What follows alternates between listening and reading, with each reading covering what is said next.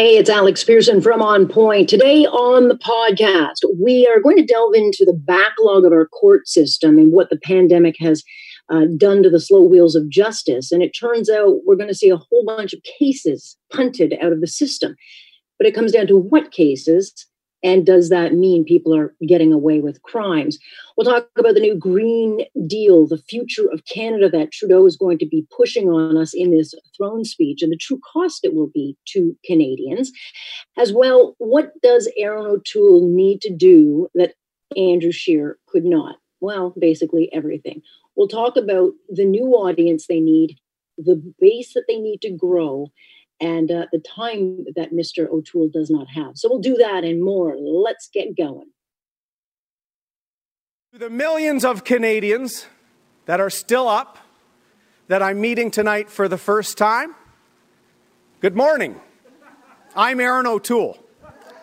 You're going to be seeing and hearing a lot from me in the coming weeks and months. But I want you to know from the start that I'm here to fight for you and your family. There you go. Erin O'Toole wins the battle, and now he's got to wash off the stench of the last election and win the war. Question is, how is he going to convince a very restless electorate that he is their guy? Alex Pearson with you on this Monday, August 24th, yawning my way through the whole day. Boy, was that a long night.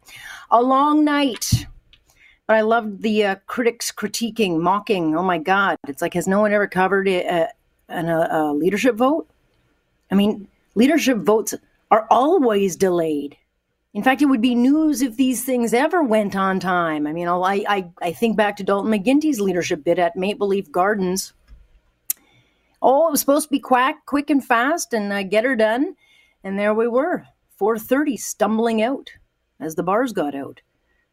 You go back, Doug Ford's leadership. Not on time. It was so late they didn't even bother with the balloon drop. No one was even there. So sure, it's annoying, but the delays are not exclusive to any political party. But certainly the opposition, the Liberals and NDP will have some fun with it. Gives them some fodder to throw around. Proof that the Conservatives can't run a contest, never mind their country. And now, of course, it's background noise. They should actually just be worried about the fact that there's a viable option now chosen. And it wasn't the guy we were told was the shoo-in. It wasn't a coronation. It wasn't the guy with the biggest profile and the biggest money behind him. Apparently, Peter MacKay, it was he himself that couldn't score on the empty net. It did not help when he called social conservatives a stinking albatross. And it did, in fact, come back to haunt him. So I was not surprised. He didn't run a great campaign. He made a lot of rookie mistakes that a guy at his level should not have made. And I knew O'Toole would do well in the West, but it was the numbers in Quebec that was really the shocker. I mean, he was way ahead of MacKay in an area and region MacKay should have owned. So right then and there, it was kind of over. But there were so many interesting stories that unfolded last night. Certainly, MacKay's celebrity was not enough to deliver a win. It should not be. You want a candidate who's going to bring some good policy ideas to the table. And leadership's, it's all about, it's not like campaigning in an election. It was for Erin O'Toole a slow and steady campaign. And leadership campaigns are far more focused because you're appealing to the base. They're not appealing to everyday Canadians who are out there doing their stuff. It's to people who are focused in, they buy memberships, they're very motivated. So O'Toole focused on things like Canadian pride, Western pride, gun rights, tough on crime. And he also didn't call social conservatives a stinking albatross, which helps. And despite the hysteria for some, O'Toole did not act like a tyrant. He knew his target, he went after it, and he won the leadership. But he won't campaign like that. Not for a general election when you're trying to appeal to the masses. And I guarantee you, many, many, many people out there today still don't know who the hell Erin O'Toole is. They don't even know there was a leadership vote, so it doesn't matter unless it's your enemy. They'll certainly keep it in the headlines if they can. The story of the night, of course, for me was Dr. Leslyn Lewis. because she was the outsider. She was the underdog. And she blew everyone away. I mean, O'Toole won, yes, but she's also a big part of that story. But she raised $2 million on her own. She had barely any media support. I had her on the show once. I tried to get her on a couple of times, but it was not easy to get her. And that was likely because her team was a lot smaller, but they were very focused on the ground game, which they crushed. I mean, if you look at the second ballot, she had more votes than McKay and O'Toole. She had the popular vote, 60,000 votes. And that was not expected. Problem for her, it was not in the places that she needed them to give her the big points, spread. But nonetheless, you look at her numbers in Alberta, she had more than O'Toole. And of course, that's where we're told all the rednecks and the racists live, right? Well, apparently they were very eager to vote for a person of color. So let's just stop with the race card. Like, it's tired. Period. If there was a racist element to this party, she would not have done nearly as well as she did last night. She did terrific. I mean, Doug Ford was put into power by immigrant communities. Jason Kenney has a huge base of new Canadians. So Lewis will play, I think, a very big role in the party moving forward. O'Toole needs her. I think the party needs her. I think she has very interesting ideas. That she's a very, very smart woman. You just got to listen to her. You can't just cast aspersions because, a social conservative? So what? Listen to her. She might have something to say that's of interest. You might not agree. But the conversation now is, well, it's a social conservative and they're the enemy. It's like, no, they're not. Just listen to their ideas. When you go after a lot of social conservatives, you're basically going after a lot of new Canadians who have family values that might not identify with ours or yours or mine or whatever, but that doesn't mean they can't have them. I mean, last I checked, we're still allowed to have those views. They're not my views, but I'm not going to disrespect someone for them. So now O'Toole's got to figure out, what is his party? Who is it? How are they going to get people to come out? He has name recognition in the GTA. But he also needs to do what Scheer couldn't, which is a lot. I mean, he needs to cut through the noise and define himself before the Liberals or the media do it for him. They cannot run on hating Trudeau. Erin O'Toole needs ideas that are going to appeal to a lot of people looking for hope right now and a lot of young voters. And he kind of laid it out. His speech was terrific last night, but here's a sample of it.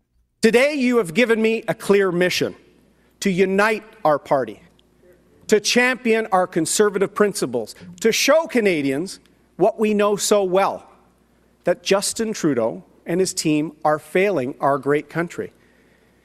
We must continue to point out Liberal failings and corruption, but we must also show Canadians our vision for a stronger, prosperous, and more united Canada.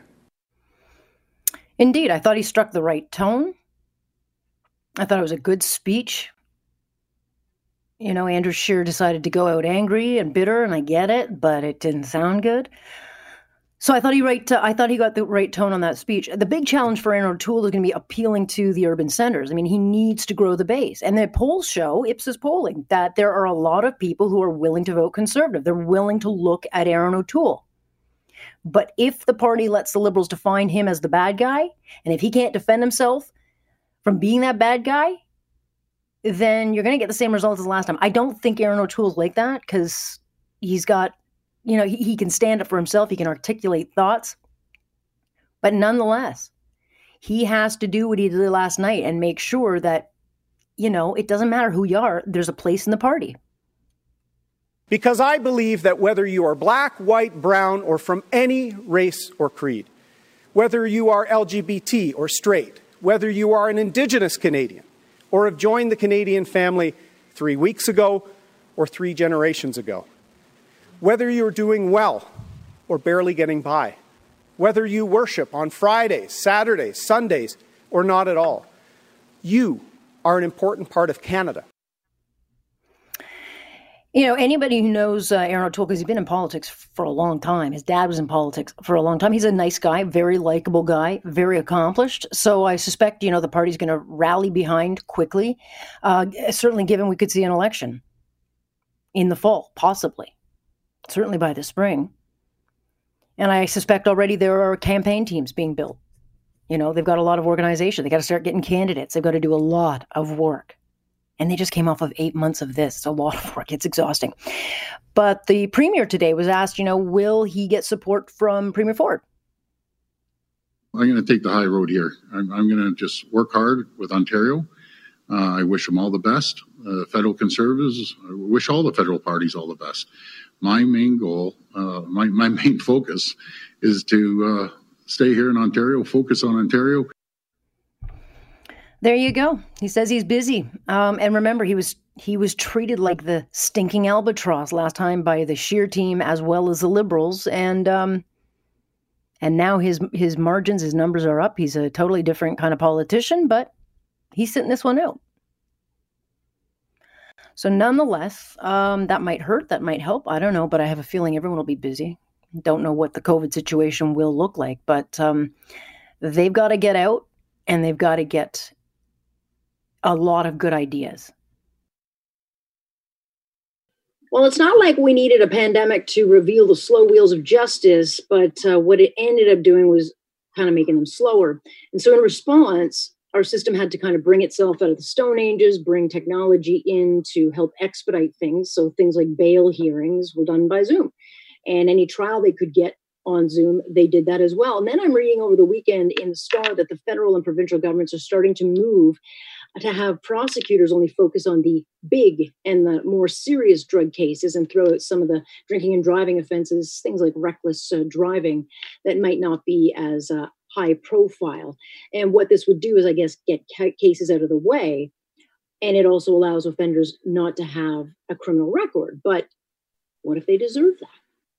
Lauren Honickman joining us now, our Global News Radio legal expert. And Lauren, I mean, on the surface, it sounds like it makes sense. You get caught with a joint. Okay, they deal with it, get it out of the courts. But, impaired driving offenses are 9.1%. They top kind of the highest proportion of cases, followed by fraud. And I think a lot of people, given that we're so easy on drunk drivers, you might disagree, that going down this road is going to send a dangerous, message. Well, that you're always worried about that, but let's start from the federal side. So the federal government is responsible for prosecuting the drug offenses. And there's been so many drug possessions, simple possessions that have clogged the courts themselves, and it hasn't made sense. And so what's happened in the pandemic, they've taken a look at it, and they say, well, wait a minute, what can we do there? And so there's a lot there that does make sense. Do we have to go after simple possessions right now? Is there a better way? Maybe we can put people through diversion projects, etc. Got to still worry about public safety, but we got to look at alternative measures. That makes a lot of sense. The impaired driving makes sense as well, but I do understand that there is going to be a much bigger concern with it. So let's set it out, Alex, as to what actually may be changed. First of all, if there's any offense where somebody has, for example, a repeat offender, a second offense, they won't be allowed to be taken anywhere else in the system. Somebody allegedly blows over 120 or higher, they won't be allowed to be taken anywhere else. If during if there's an accident and they are charged with impaired causing bodily harm or impaired causing death, the more serious ones, they won't be taken out of the stream. So what we're talking about is indeed it's still serious, but it's more of a limited sample that's going to be involved here. So, and where will they go? They're not going to be totally let off the hook. I think people have to understand that. The plan would be, if it goes through, is that they will be prosecuted through the Highway Traffic Act, which still has the potential for jail, which still has the potential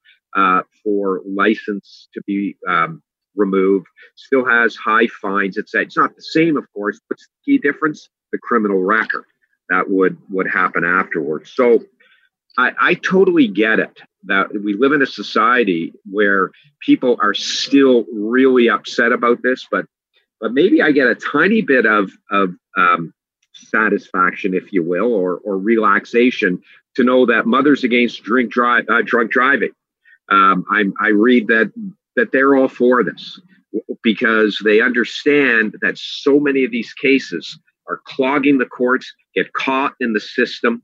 They may not be heard for 2-3 years down the road. They may get thrown out on Jordan applications for unreasonable delay. So at least something is happening. Okay, the problem is when it comes to these kinds of cases with impaired is that you get a pattern and they kind of go in and out of court, in and out of court, and then it becomes more serious, and then they get away with one thing, and eventually we're dealing with sometimes a serious offense by someone who's got multiple charges against them from the past, and the concern is again that we're going to start seeing people say, it's probably not a bad deal. I can get out of this. I'll get out of the charge. It won't be serious, and before you know it, then they've killed people. Right. And that's why my understanding is that the policy they're looking at now closely is that it wouldn't be those people, Alex. It wouldn't be the repeat offender. It wouldn't be the person who 2 years ago was convicted of an impaired and maybe got another one, and now they're involved in another case.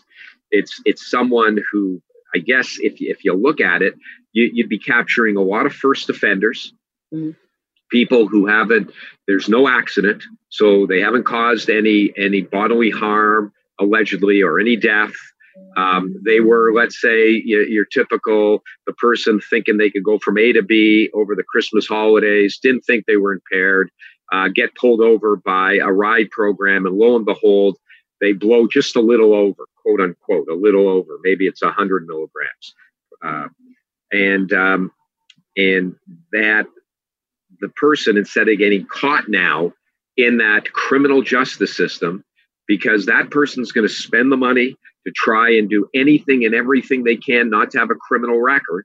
So they're going to hire lawyers, and they're saying, okay, now we can divert those people. So if it's not a repeat offender and it's somebody who hasn't, maybe, I don't know how they may have come up with the 120 milligrams, but if they don't reach that magic number, it might be something that's worth looking at. And the other thing that I understand the province is looking at is what's happening out in British Columbia with these administrative suspensions immediately, roadside prohibition program, they call it out there. You get pulled over and it's sort of like punishment right away. It's like, oh, you blew it, here you go. You've lost your license for X amount of time, and away we go. So that may be something to look at as well. Do you know, just before I let you go, Lauren, how bad the backlogs are? Are we looking at any major cases are we going to start seeing a trend of big cases that are starting to get, close to that deadline and tossed out? Have they made accommodations for that? I can tell you, Alex, the judges who are running this province, so the Chief Justice of Ontario, Justice Morowitz, and all the senior justices have been putting their head together, and they are doing it. They've got this system now in place. You said it off the top that one of the things that has come out of this pandemic is modernizing the justice system, and so I think that they are looking at this, Alex. They're looking at it carefully. They know that there's a lot of cases out there that are hanging on and they don't want this. There's so many cases that have been put on hold because of the pandemic. But all I can tell you is this. I can't answer your question and say everything is going to be okay or it's not going to be okay. But I can tell you one thing, because I've been following it closely.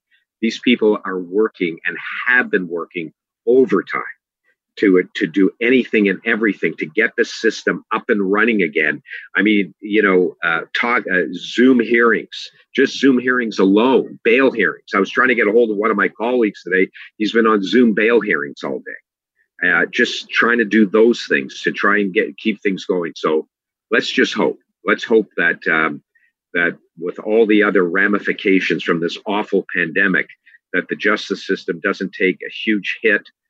Because, of course, everybody will be affected by that. Yeah, I'm almost fearful when we do the kind of post, look on this of who got out, who got bail that shouldn't have because of who cut corners. Right. But we will see. All right, Lauren, I got to let you go on that note, but I thank you for joining us. My pleasure. That is Lauren Honickman joining us here tonight. By the way, if you missed the show, you can get the download of our podcast at 640 Toronto or go into your podcast app and look for On Point. When we come back, if it didn't work before, why would it work now? We'll talk about that as Justin Trudeau prepares to push his green agenda, which Ontario has a history with. We'll talk about that next. Stay with us here. Alex Pearson, On Point. This is Global News Radio. Well, apparently Canada really sucked before this pandemic. And so the Prime Minister's made it very clear that he's going to table a throne speech to completely overhaul Canada. And his post-COVID world is going to be nicer, more fair, and of course, all things green. And I think for most of us, recovery should be the ultimate goal. And recovery for most would be, bringing security and stability to millions, things like jobs. But it's very clear the Trudeau government wants to use this pandemic to go all in on some ideological economic policies and proposals that, they didn't work before this pandemic. So why would we expect them to work now? I want to bring in Ross McKittrick to this conversation, professor of economics at the University of Guelph, a senior fellow at the Fraser Institute. And you wrote about this in particular as to, it didn't really work before. Why are we doing this again? Yeah, I've heard so much of this discussion about the COVID pandemic is an opportunity to restructure the economy and pursue a whole bunch of green strategies that we know failed before the pandemic. And so the obvious question that I wanted to ask is, why do we think all these rules of economics and principles for evaluating policies, why do we think they changed? And the short answer is they didn't. If it was a bad idea before the pandemic, it's a bad idea today. In fact, it's a worse idea because we have less money to waste now than we did. We've blown through a huge amount of our national wealth just surviving the pandemic, and our focus now has to be on sustainable job creation and profitable investments. The argument will be that we can create jobs in the green, industry. And, they brought in Mark Carney, who will be one of the major advisors on this. People like him. They trust him. They see him as the governor to the Bank of Canada and well as the UK. But he's also quite ideological in his later years. What would we see investment in? Like when they say green, what are we talking? Well, if they use it to mean everything that they've used it for in the past, then we will see a replay of a lot of the policies like in Ontario, the Green Energy Act, investing heavily in renewables with the promise that this would create jobs and it won't change electricity prices. Both those promises were false. It cost us far more jobs than it created, and electricity prices soared. In the U.S., when Obama was first elected, he ran on this promise of a new green economy. Don't worry about all the old manufacturing jobs that have gone. We'll have a green economy that'll bring millions of new jobs. It didn't work. It was a predictable failure. Europe has gone through the same thing, all these false promises. But the policies, even if they create some jobs in things like building wind turbines, they destroy more old traditional jobs than they create in the new sector. And I really hope that we don't have to go through another round of very expensive policy blunders just to learn the same lesson that we've learned over and over at this point. Right. The reason many say that we didn't suffer more in 2008 is because we fell back to what we have, and that's energy from our resource sector. We were able to tap into our own resources, not really basically save the skin of Canadians. But it is very clear, because we have not seen it either through action of aid packages, and certainly Alberta's been waiting an awful long time even before this pandemic hit. There's been no investment outside of kind of token, handouts that they're serious about looking to the energy sector to help with the recovery.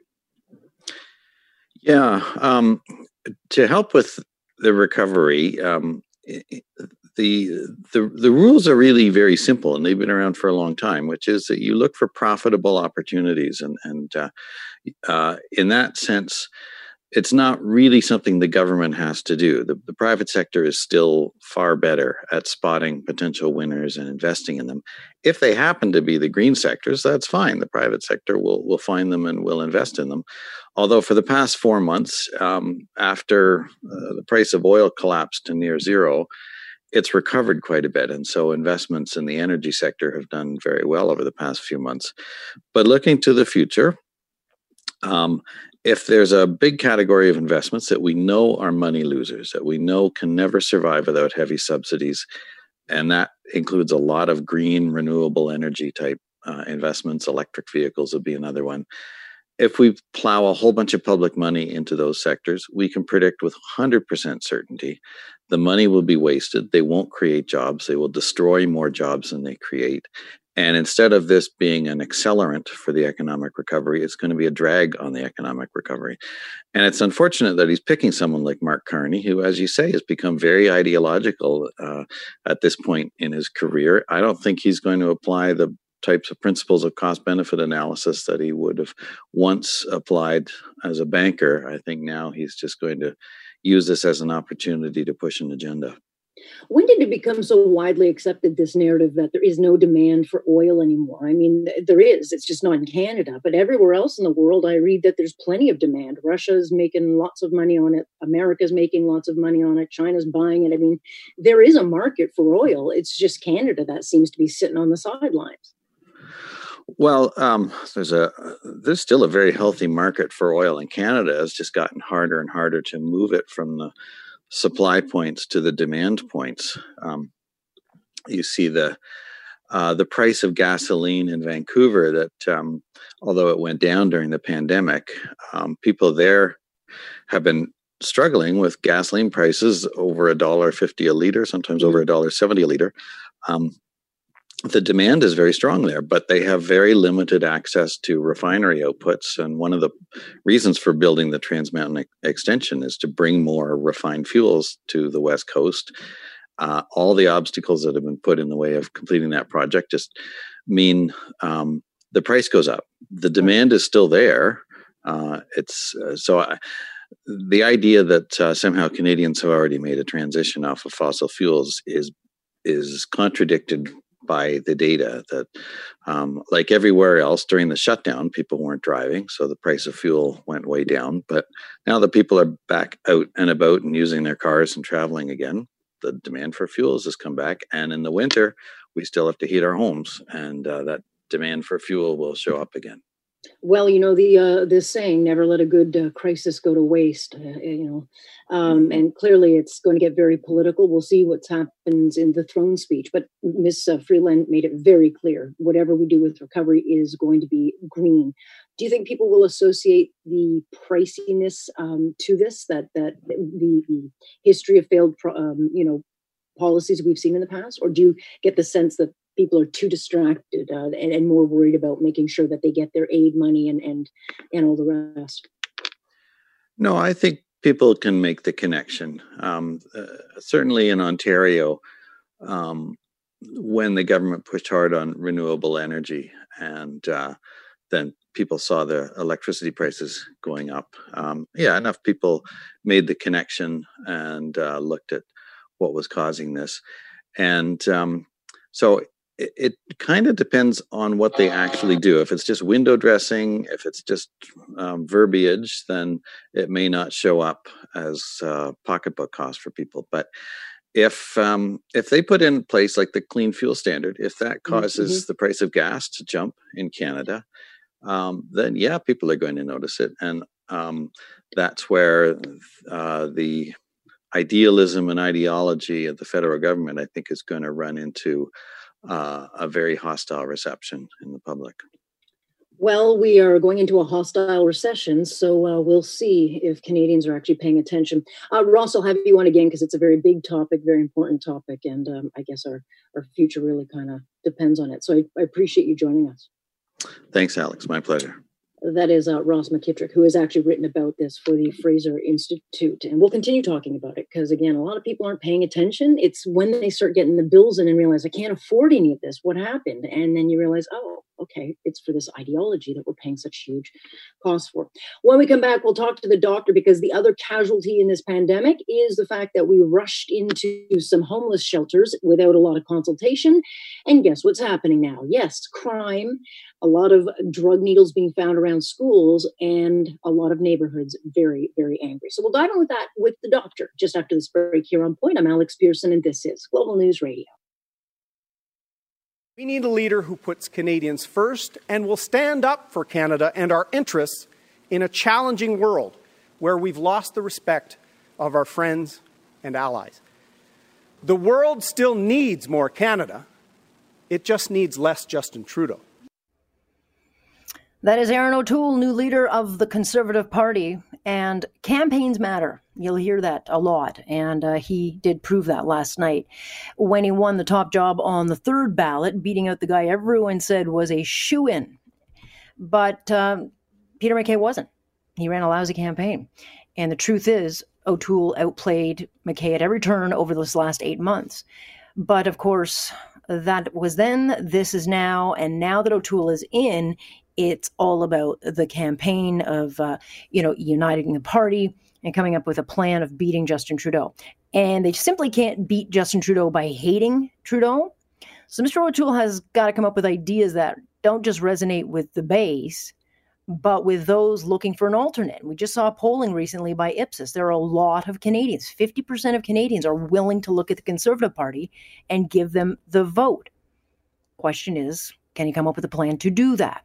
David Tarrant is Vice President of National Strategic Communications with Enterprise Canada. He has done a lot of stuff in politics as far as strategy is concerned, and you put out a terrific thread, David, this weekend, and you were part of a terrific article by John Ibbotson of the Globe and Mail, kind of laying out this path to success for Erin O'Toole or whoever leads the Conservative Party, because it can't just be about the name. It's tempting to chew on the scandal. There's lots of meat on that bone, but I think it would be a mistake, and correct me where I'm wrong, but I think it would be a mistake for Erin O'Toole to champ at that bone instead of letting the pit bulls like Pierre Poilievre and Michael Barrett chew on that.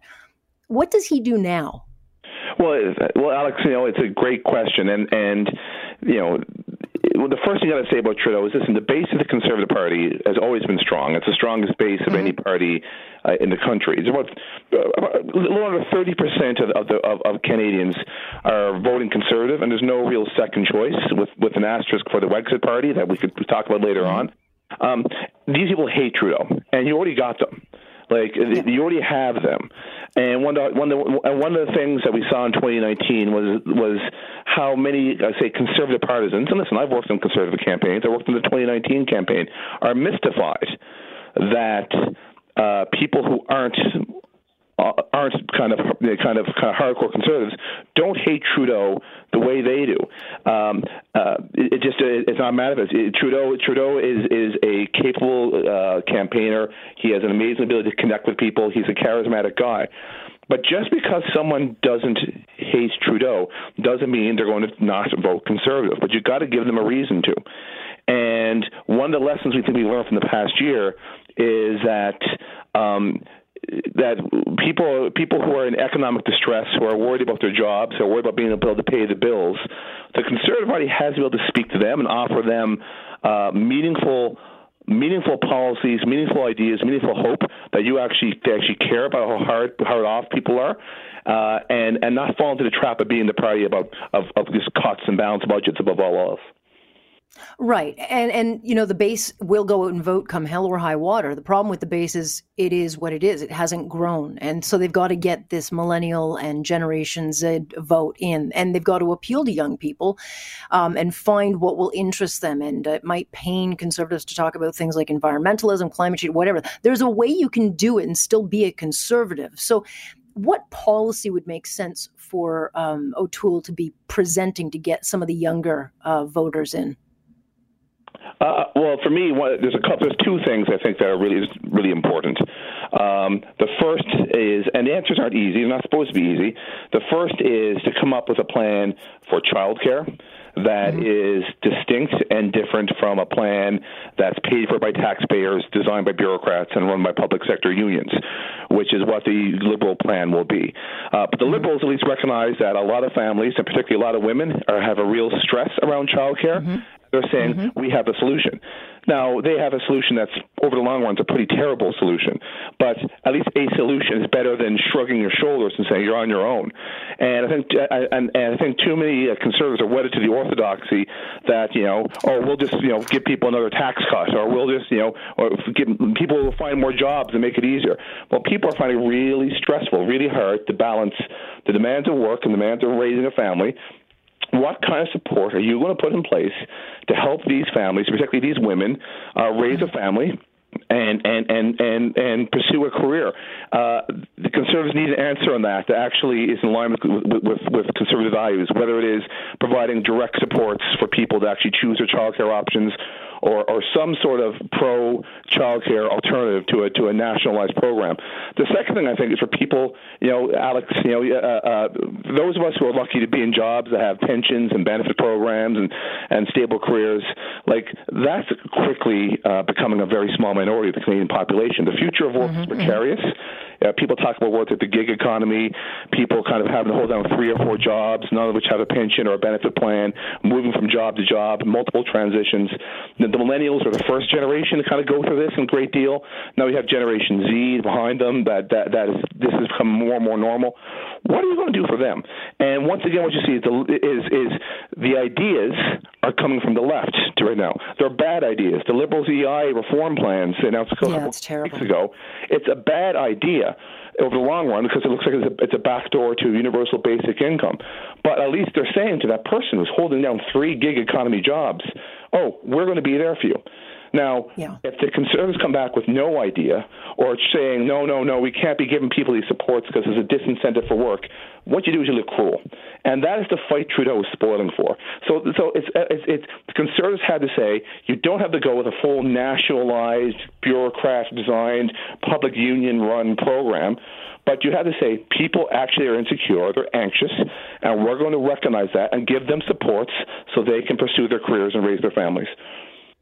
Right, which would be smart. And then if their environmental plan, work with Indigenous people, because we know there are a lot of Indigenous groups that actually do want to work and get energy and our natural resources to market. They could go after that part of the vote. There are areas that they can definitely grow their party. The one big challenge, as you know, David, it is the albatross that Peter MacKay talked about, is the social conservative side of the party. Now, I'm not one of these people that bashes them. I mean, they're free to think what they think, but it is a problem for whoever leads his party, because every question now for Erin O'Toole is, are you going to take my ovaries? I mean, it just is what it is. And he's got to be able to say unequivocally out of the gate, this is who we are, this is what we stand for, and shut down that conversation. And at the same time, it's clear that a lot of people like Dr. Leslyn Lewis, and she should play a role in the party moving forward. Well, yeah. I mean, listen. I mean, when I was did my thing with the Globe and Mail or what I did on Twitter, I made a point that, if you think that what's holding the Conservative Party back or what's dividing them from their own voters is social conservative issues, that's just not borne out by the evidence. And it's not borne out by how the Liberals campaign. In the end of the 2019 election campaign, Justin Trudeau didn't go around the country saying Andrew Scheer will ban abortion, Andrew Scheer will ban abortion. He went around the country saying Andrew Scheer will cut viable services like Doug Ford. Cut. And it amazes me that people say, oh, the way to win is to be fiscally conservative and socially progressive.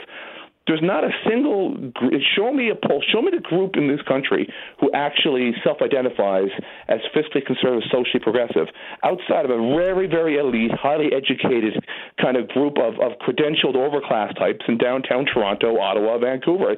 It's not where people's heads are. The people who are living lives terrified that there's a secret conspiracy to take away abortion rights long ago left the Conservative Party. They're never going to vote for the Conservative Party.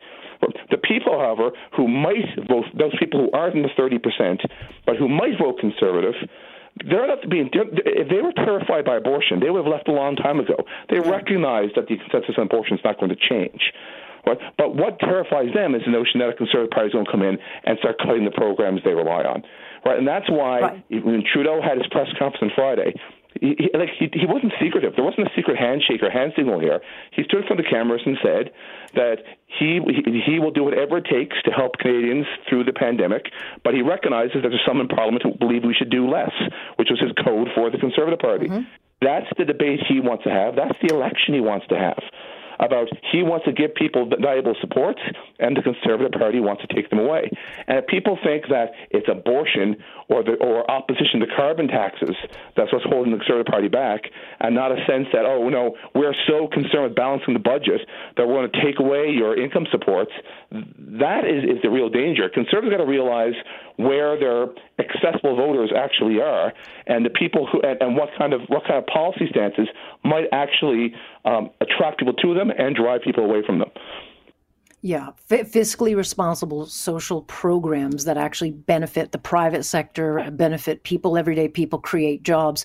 It's a tough balancing act. It's not going to be easy. But just quickly before I let you go, David, obviously the teams are being built immediately because we don't know when we're going to an election. But those platforms and those ideas have to be fleshed out pretty quickly. Yeah, I mean, listen, I think the day in which when an election platform was like a 40-page book with detailed spreadsheets of costing.